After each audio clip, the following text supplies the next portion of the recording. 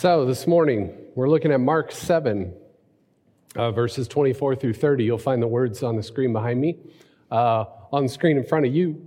And if you've got them with you, you can follow along if you'd like to that way too. So Mark 7, 24 through 30. Before we read, let's pray together.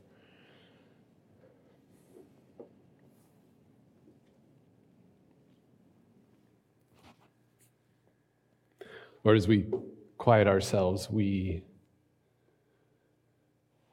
ask that you would prepare us, that you would make us ready to hear a word from you as we open up this book that you've given us. Come, Holy Spirit, upon us, we pray. Help us to hear your voice. In Jesus' name, amen. So Mark 7, starting in verse 24. Jesus left that place and went to the vicinity of Tyre. He entered a house and did not want anyone to know it, yet he could not keep his presence a secret. In fact, as soon as she heard about him, a woman whose little daughter was possessed by an evil spirit came and fell at his feet. The woman was a Greek, born in Syrian Phoenicia. She begged Jesus to drive the demon out of her daughter. "First, let the children eat all they want," he said. "For it is not right to take the children's bread and toss it to their dogs." "Yes, Lord," she replied. "But even the dogs under the table eat the children's crumbs." Then he told her, "For such a reply, you may go. The demon has left your daughter." She went home and found her child lying on the bed and the demon gone. We will go that far. Now, I don't know about you, but that's a strange little story, isn't it? Like, that's a weird, strange story. I preached on Matthew's version of this story 2, 3, 4 years ago. I don't remember. And so that kind of gave one angle onto this story because it's hard to understand what Jesus is talking about here, right? It's not right to take the children's bread and toss it to the dogs. So over the centuries, there have been all sorts of different ways to interpret this, to look at it, to understand it, because it's kind of weird and kind of confusing. So I gave us one angle. I don't remember when I preached on it last, but here's a different angle. We'll get to that in a little bit. First, whenever we enter into a story like this one that's a part of a larger narrative, it's important for us to remember, where are we in this narrative, in Mark's telling of the Jesus story? Because he's not just telling stories willy-nilly. He's taking us from one place and he's bringing us to another. He's trying to fill out this reality of Jesus and his teaching. So I want to talk just a little bit briefly about some of the things that happened in Mark's telling of the Jesus story as we come up to this story. First, he's already gathered his inner circle of leaders. They've been following him around for a while now. He calls them disciples. We can think of that word as learners. So they're learning. They've been following him around for a while now, trying to learn how to see the world the way that Jesus sees the world. They're trying to learn how to sort of think about the divine as Jesus reveals who God is to them. So he's taught them some really cool things. He's taught them about this reality that he's calling the kingdom of God, the reign of God's rule, God's presence, God's action in this world is way closer than any of us, more intimate than any of us had ever dreamed possible.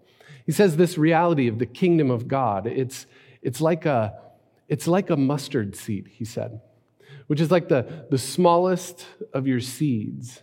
And yet when this seed is planted into the ground, it grows and becomes the largest of your garden plants. And it gives shade, it gives protection, it gives shelter, it gives grace to the birds of the air. Jesus says the kingdom of God, well, it's kind of like that. And he hasn't just taught them some really amazing things. He's actually done some crazy amazing things. He's healed people. He's cast out demons. He's brought this little girl from death back to life again. He's calmed a storm. He's walked on water. He's fed with just a tiny little sack lunch, 5 loaves of bread and 2 fish. He's fed like 10 to 15,000 people. It's insane. That's enough people to fill Hilton Coliseum. 5 loaves of bread and 2 fish. Just before the story that we read this morning, he's confronted the religious establishment, the Pharisees, who have sort of reduced this life with God from a life-giving, heart-transforming relationship with God to just simply following a bunch of rules and regulations, trying to do the right things so that we can get God to do what we want God to do for us. Then we get to this story. And again, it's a strange, weird, sort of awkward little story. So here we have Jesus, and he does this from time to time. He just kind of wants to get away from it all. By this time, he's attracted sort of a large crowd, a large following. They've been following him around as he makes his way in and around Galilee, right? So he wants to get away. He needs to recharge. He even wants to get away from his disciples, his closest inner circle. So here's what he does. He leaves them all behind intentionally, and he goes into an area of the country that's not Jewish. It's Gentile. We know that Gentile means it's just any person that's not Jewish. So it's a Gentile area. So here we have Jesus, and I love this. He crosses a border. He's always doing this. He's always crossing borders. We set up these borders, these barriers that separate ourselves from other people. What's Jesus do? He crosses literally all of them. So here we have another instance where Jesus is going into a place he's not supposed to go.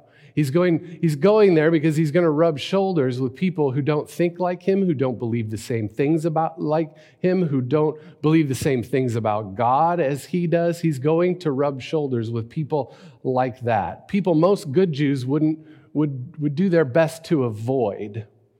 Right? So he enters into a house, and he tries his very best to keep his presence a secret, but it doesn't work. Come on, Jesus. By now you should know you can't keep your presence a secret. Like there's just something about you that's attracting crowds. Good luck, dude. So it doesn't work. So Mark tells us that a woman whose little daughter is possessed by a demon finds out where he is. She comes to find him. She falls on her face at his feet and begs him to heal her little daughter. And then Jesus says something odd. Here's the odd thing. We'll get into it a little bit deeper later. First, let the children eat all they want, he said. For it is not right to take the children's bread and toss it to the dogs. So he's making reference that he's the Messiah. He's the anointed one, the Christ, the Savior. For the Jews, over and above the Gentiles, he essentially calls her a dog. What's up with that? And then she replies with something that's absolutely extraordinary. She says, "Yes, Lord, but even the dogs under the table eat the children's crumbs." And it seems in the story, it's like Jesus is like, whoa, you just blew my mind. You're totally right. For such a reply, you may go. The demon has left your daughter. So the woman then goes home, finds that her daughter has her life back. She goes home and finds out that her daughter, who previously had no future, now has a future. Right? Such an interesting little story. Now, what I want to do for the rest of the time is sort of focus in on the woman. I want us to notice how she approaches God, or how she approaches Jesus. And I want us to see how her honesty and her humility sort of open her up to make this leap of faith. She makes this extraordinary leap of faith here that allows her then to receive healing, to receive grace, to receive mercy. Let me say that again. I want us to notice how her honesty and her humility sort of opens her up to make this leap of faith that allows her to receive grace, to receive healing, to receive mercy. First, let's talk about this honesty thing. She approaches Jesus with complete honesty. Like, she's not trying to hide who she is here. She comes openly and honestly. Mark is very careful in making sure that we know exactly who this woman is and where she's come from. He's not wasting words here. He's communicating something to us. He's saying, this woman was a Greek. She was born in Syrian Phoenicia. So right at the top of the story, we recognize now that this woman has at least three things, probably more things, totally against her. Right? First, she's a woman, and no self-respecting Jewish rabbi would ever associate with a woman in public. Just would not happen. She knows this, and yet she comes. She approaches. She's honest about it. She doesn't send a mail to him to ask for this thing to be done for her daughter. No, she goes. The second thing she's got going against her is she is a foreigner. Again, someone no self-respecting Jewish rabbi would ever associate with in public. Wouldn't happen. She knows this, and yet she comes openly, honestly, not hiding who she is. The last thing is she has a daughter who's in desperate need of healing. So she doesn't hide anything. She's out with everything. She approaches Jesus openly and honestly. So why does Mark tell us this story? I think Mark is trying to tell us that when we approach God, we don't have to be afraid. We don't have to be afraid. We don't have to hide who we are. For that matter, when we walk in these doors, we don't have to be afraid.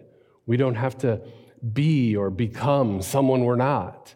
We don't have to pretend like we've got it all together, like we're some super smart moral people here. We don't have to do that. We don't have to pretend like we've got it all together. We can come openly and honestly, acknowledging our brokenness, acknowledging all of those places in our lives where we've made a mess of things and we continue to make a mess of things. We come here openly, honestly.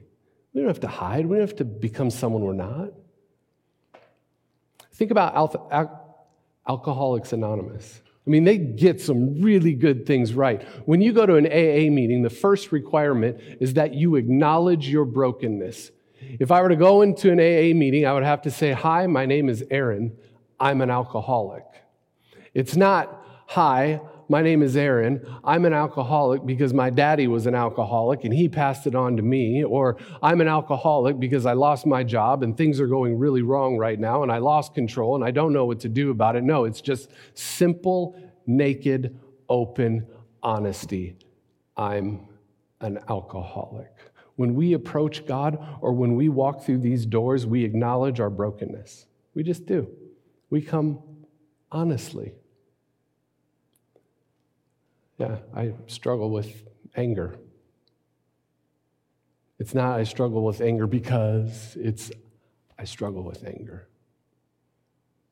Having a hard time with lust. I don't respect my spouse. My expectations for my kids are way too high. They're absolutely unattainable, and I am out of patience. I have no patience with them. I am one of the greediest people on the planet. I think I'm so much better than everybody else. I have a problem with self-righteousness. I'm racist. I'm misogynistic. It's all of those things and a whole bunch more. When we approach God, we do it honestly. We don't hide things. We don't try to pretend like we're someone we're not. It's the first step towards healing. It's the first step towards wholeness. It's why one of our core values here at Renew Community is unconditional acceptance. When we walk through those doors, when anyone walks through those doors, I don't care if it's the 50th time, if it's the 100th time, if it's the very first time you walk through those doors, welcome to the family. You belong here. This is a place where you will be loved.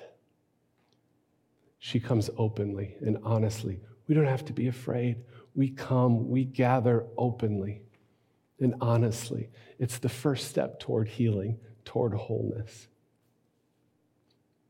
How else does she approach God? Well, not unlike honestly, she comes in complete and utter humility. Something that's sort of gone missing in this world all of a sudden. She comes in complete humility. Notice what she does immediately. Mark tells us, verse 25, in fact, as soon as she heard about him, a woman whose little daughter was possessed by a demon, an evil spirit, came and fell at his feet. She comes and just falls at his feet. She's even willing to accept the cultural designation of a dog, as long as it means that she will get what she needs. She's there. She literally fell on the ground at the feet of Jesus, acknowledging that she can't fix this. She comes and falls at the feet of Jesus, acknowledging that she needs help, acknowledging that she needs someone else to intervene in order to fix this, in order to make things whole again. She approaches with utter humility. Our word humility is related to the word humus, which means earth or earthly. If we're humble, we're down there on the ground where she is, near the bottom. If we're humble, we recognize that we've been made from the dust of the earth, and the only thing giving us life and allowing our lungs to breathe and our hearts to beat is the life-giving presence of the breath, the Spirit, the wind of God. Friends, we live in a world that, look, let's be honest about this. This world encourages us to just hide our weaknesses, right? To never let them see us sweat. Right? We live in a world that tells us we can fix our own problems if we just try harder. Nike has built a whole company on this idea. Just do it. You can just do it. If you fall, pick yourself up, wipe yourself off. You can do it. Control your own destiny. Make it happen. We can fix it if we just work hard enough. If we just would try harder, we can do it. But the biblical witness says, no, that's not how it works. The biblical witness tells us that we need a Savior. Tells us that we need someone from the outside, greater than ourselves, to intervene. The biblical witness teaches us to let go of ourselves, to just let go of ourselves. That the only way for true transformation and healing and wholeness to happen is for us to let ourselves go and to have a direct encounter with the divine. We cannot fix ourselves. Jesus said, the last will be first. We approach God with humility.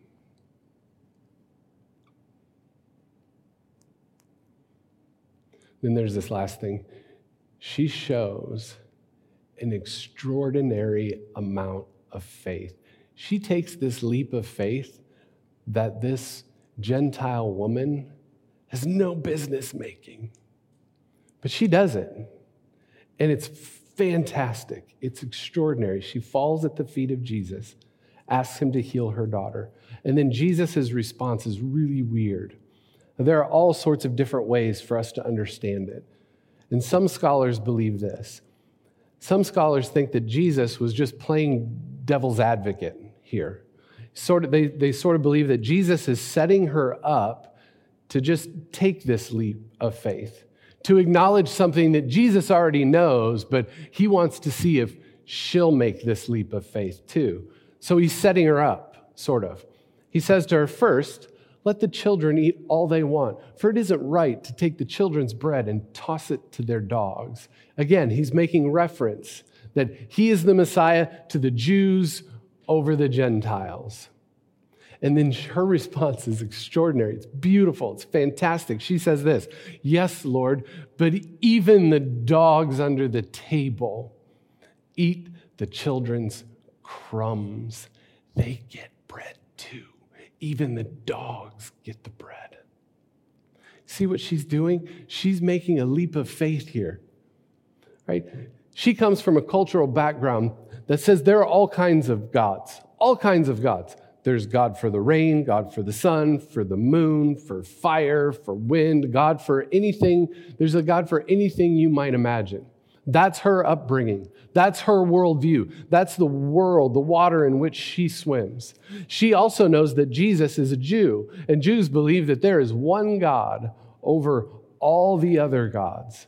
And so she's essentially saying this, if that's true, if your belief is true, if your way of seeing the world is true, and that there is one God and only one God, and that God really is as big and expansive as you all believe over all the other gods, then he cannot be, by logical conclusion, only the God of the Jews.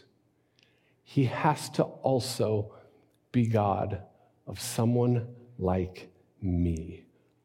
He has to be God of all people. There has to be God enough to go around. There has to be enough God for people like me, even if it's just a little crumb of the divine. That's all any of us need, even if it's just a little. And Jesus says, you're right. Go. Your daughter is healed. God really is that big. God really is that expansive. God really is on the side of those who are hurting and in desperate need. God really is on the side of those who are at the end of their rope. God is on the side of those who have nothing left. And then he doesn't just give her a crumb. He gives her a whole meal. Your daughter is healed. When we lived in Michigan, there was this guy who was a part of our congregation. His name was Tom, a young guy in his 60s who had MS. Right? That meant that he couldn't control his muscles very well, and he had to work really hard. He could barely form any words. He had to work really hard to understand anything that he was saying. But over time, we sort of learned how to understand how he was speaking to us. And so you kind of got able to understand him. But that also meant that he needed to be taken care of by professionals. So he lived in a nursing home.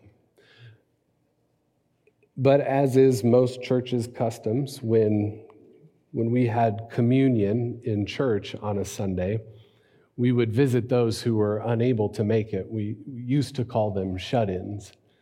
And we would bring them and serve them communion. I remember this one time we went, a guy named Don would come with me. He's one of the elders. We went to visit Tom on this particular day, and it was pretty much a normal meeting with Tom. We talked about all the things that he loved. We talked about his family. We talked about NASCAR. He loved NASCAR, so we spent a lot of time talking about NASCAR. And I was like, I don't know anything about NASCAR, but I'll listen to you talk about NASCAR. Right, so we talked about NASCAR. On this day, he also talked about how somebody stole his headphones. He had to watch TV with headphones on because his roommate was not very kind. He was kind of a mean dude and would always get angry at how loud Tom would have the TV. So finally, Tom's like, fine, I'll wear headphones. But somebody stole his headphones, and he was so upset about it, right? He was also a really funny guy, super sarcastic. When he told a joke, he thought he was the funniest dude in the world. And when he would laugh so hard that you couldn't tell if he was actually laughing because he thought he was funny, or if all of a sudden it looked like he was weeping, like he was crying, like something tragic happened. But when he told a joke, he was like, I'm the best, I'm the funniest comic in the whole world. He had this sparkle in his eye that you just couldn't deny. It was fantastic, lit up the whole room. Amazing. Well, on this particular day, toward the end of our meeting together, Don was like, well, we had communion together, so we thought we would come and share communion to you, which was Don's way of transitioning our time together to that. And then all of a sudden, there was like this darkness that washed over Tom's face. The sparkle in his eye was gone.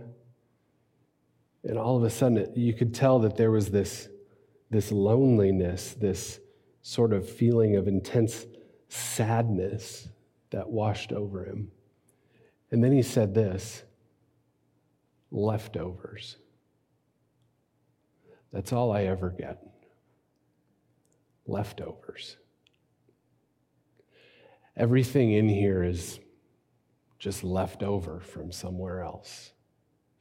You could tell in that moment that he felt like he was kind of like a dog in this world. And then Don, wise, old, gentle, loving Don, looks at Tom in the eye and he says, look, we can't fix this. We can't change this. But Tom, we love coming to see you. We love that you make us laugh.